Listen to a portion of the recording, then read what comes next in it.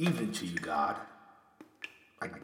I guess you are God, who I've been talking to, whom Tony has been dripping in on. But again, I guess I've been chatting to God, but I have no way of knowing. I call out your name, and I start chatting, right? And as I chat, I have to admit, I wonder, who the heck am I talking to? This question begs this question. How do your creatures see you, God? For those who do see you, are they motivated by personal, self-serving interest, motivated by superstition, maybe by some sort of calling, perhaps at birth, perhaps after almost dying? If they do see you, do they see you with open eyes? I say that because, there are those, that cheat. They see you through squinted eyes, giving themselves some existential wiggle room. I think I see you, but it's hard to tell. Lastly, and no less dominating, are your creatures that think that the whole God thing is a bunch of human masturbating bullshit. Let's face it, besides the burning bush, not that that's a health issue, that burning bush moment, we have never known what you look like. We have never heard your voice except as Charleston Heston. And you've never written much except, the Ten Commandments. In short, you have not given us much to go on. We are blind, forcing to have to believe in the unseen, which is how, I assume you want it. But what would be the point of faith if there is proof, right? That all doubt has been removed. What's the fun in that? You realize, since this is your design, that your creatures, though, are visual machines. We take in much of what we know through our eyes. And when we need to see what we can only imagine, we do just that, God. We imagine. Your creatures have and continue to create their own images of you in ever-expanding shades and shapes and sizes. It is hard for me to believe, but there are those who really still believe that you, God, are an old man with a long flowing beard and sit on a celestial throne. How ridiculous. Next scene. It turns out, guess what? The ridiculous is true. You are not nature or an amorphous, all-knowing spirit living everywhere, knowing everything, like the internet. You're not a woman, not a man-woman. You're more like a Mel Brooks. I love Mel, but not enough to pray to him. See, we all have our unshakable constructs of what you look like, even if it is only to deny other constructs with no idea of your own. And while creatures like myself may spend time contemplating this topic, there are the right between the eyes gang who spend none of their days thinking about you because, to them, you don't fucking exist. This gang detests it when someone says, Johnny passed. People pass gas or pass go or pass out. But when their hearts stop beating for good, you don't pass, you fucking die. Plain and simple. Done. No heaven, no hell, no pearly gates or VIP parking lot, no 20 feet flames of heat or a horned red-skinned devil to torture you. No. Here today, gone tomorrow, next. You were here, and now you are not. And I should have asked you, darn it, if I could have your refrigerator before you passed. Yeah, that refrigerator, you only got it a couple of years ago. And didn't you get the extended warranty? Yes, you were right. All right, you were right to get the side-by-side with the freezer below. There, I said it. Did you? Do you really come to the conclusion that not giving us a more detailed bio of yourself, your favorite fruits, your favorite colors, or allergies, would stop us from creating our own bio? Not knowing invites curiosity. Not knowing adds to the struggle of your game. Yes, I get that. If we knew what you look like, right, we would carry images of you with us on the dashboards of our cars or around our necks, inside of houses of worship or on our skin. Well, that kind of sounds familiar. You see, it doesn't make a difference whether we know what you look like or not. We're going to do these things. We're going to carry the images. Buddha says, don't make an image of me. Well, guess what?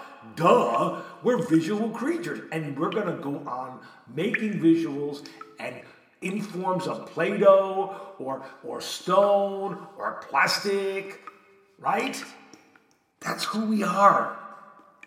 Anyway, why not show up? Here's an idea. Right?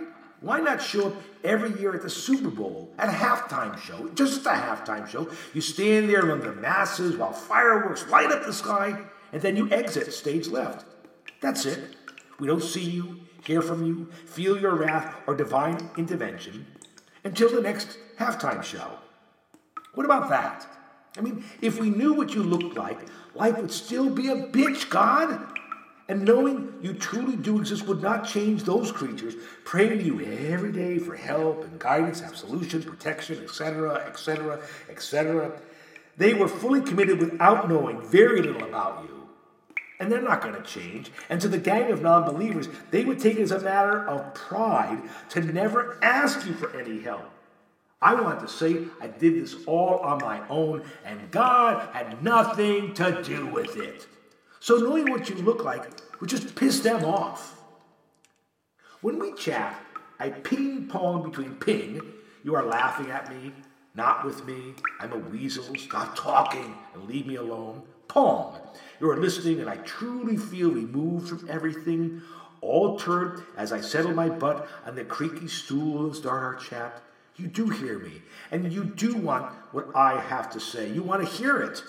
I'm important to you as you are to me. Come on, tell me! Are you a pirate, a shyster, a confused boy, a banished genius, the universe's first game show host? We can't help ourselves. We can't help ourselves. Don't you get it?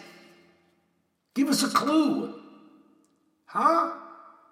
And for that gang, no matter how much they deny, they are stuck with their mouths open when you ask, hey, if there is no God, who created something out of nothing? Who or what made all this? Yes, it's been billions of years in the making. Yes, it started with a big bang. But something cannot come from nothing without a force to begin it all. There has to be someone who took a deep breath and exhaled it ever so slowly. And that force, that someone, is you. The burning bush, that is not who you are, obviously.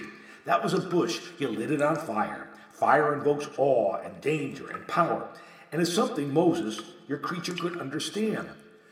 But God, you underestimate us. Have you seen Chris Nolan's films or read any works by fine science fiction writers? We are not without imagination to see in ways extremely foreign to us. Why not take a chance and ease our minds that are burdened with these pockets of doubt about even to the true believer? I mean, don't you see that those who do believe in the dark of night start thinking you are a figment of their imagination? We needed to invent you to keep us from going insane. We made you up, just like you made us up. We're even, wrapped up forever in our interwoven dreams. Interwoven dreams? My God, do you hear me? My atheist friends would break my balls for a week over this one. Thinking sometimes about this whole topic sends me into Hallmark hell. Yet, even my most die-hard pragmatic friends would admit, ever so quietly, after a number of drinks and a joint, that they have experienced a feeling that, well, gives them pause. A friend texted me, and he said, as some famous Musar teacher from days gone by said in his sermon, he stood in front of the congregation, looking at community, smacking his fist on the podium, and said, enough to be alive. Smiling, he sat down. The spark of life is reason to pause. Nature offers us, gives us reason to pause. Being told you have months to live gives us pause.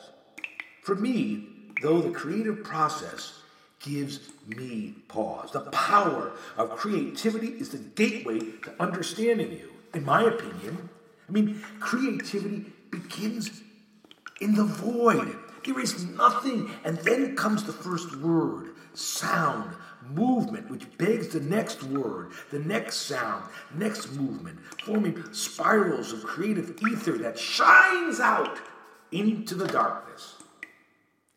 And it was good. Creation. To be creative is to be your apprentice. There are many artists who actually refuse to talk about how they work. I mean, how did you write that song? How did you know to... No, I'm not saying. Creativity is a secret, sacred act to reveal the how of personal creation could rupture the connection between the divine and oneself.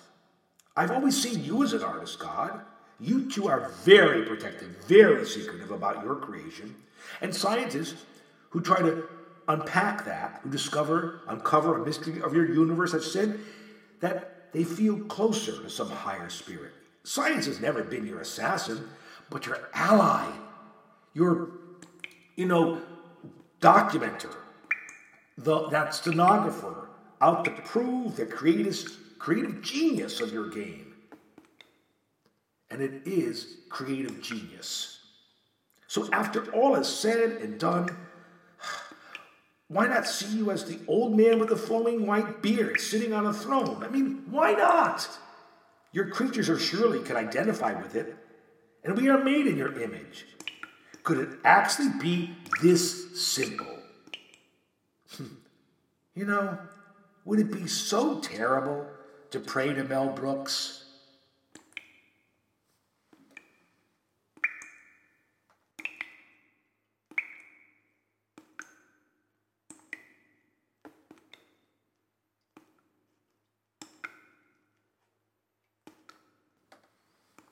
As I said to you before, creativity to me is, it's everything. It's the reason I put a song in our chat. I mean, I do it, to be honest with you, more for me than for you. Sure, I want you to enjoy my creation, just as you want me to enjoy your creation.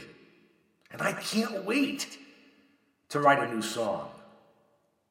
But I wonder sometimes, God, you created this. It's like the artist that had the one big song, the one big movie, the one big novel. But now what? Are you out there creating new works in other dimensions? As an artist, it's like potato chips. You don't stop at one. Just like I don't stop at one song. So, here's another.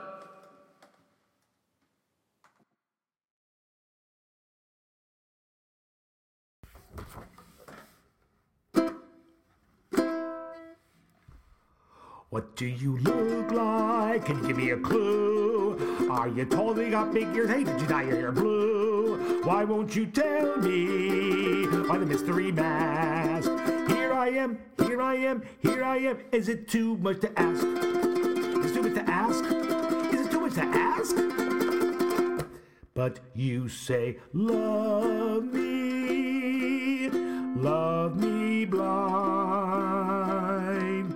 See me clearly in your mind, and if you feel so inclined, it may last for all of time. You say, just have faith in all that's sweet and divine. Love isn't a look, but something more sublime. What is it for you?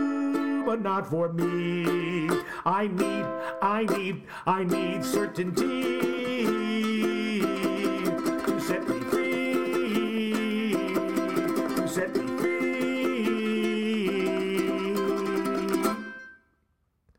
But you say, love me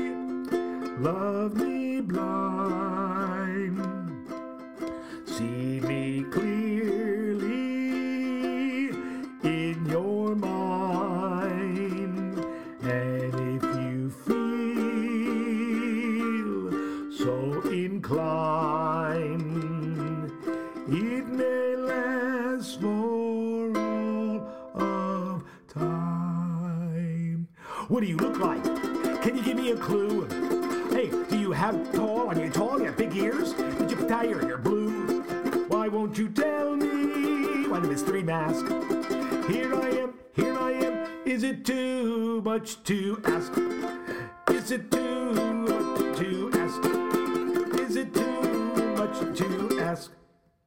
But you say, love me blind. See me clearly in your mind. And if you feel so inclined, it may last for all of time.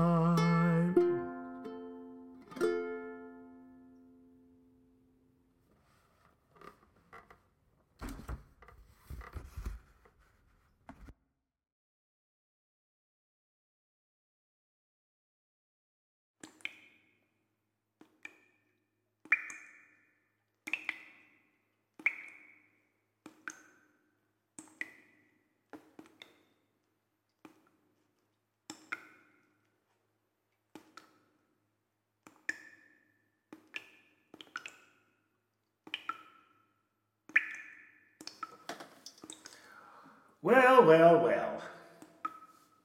What do you look like? It's funny, when I'm sleeping, which I'm going to try to do, in between peeing half the night, I don't really think about what you look like. I mean, I do when I'm awake sometimes, but like I said, does it really make a difference? But it does to a certain degree. Because to talk like I'm doing right now, you feel like you're talking to yourself. And that particular construct of talking to yourself from a human creature point of view, that seems like you need some therapy, or maybe you need some restraint. In any case, I'm going to restrain myself from babbling on here, and I'm going to go to bed. I always love talking to you, even if it is to myself.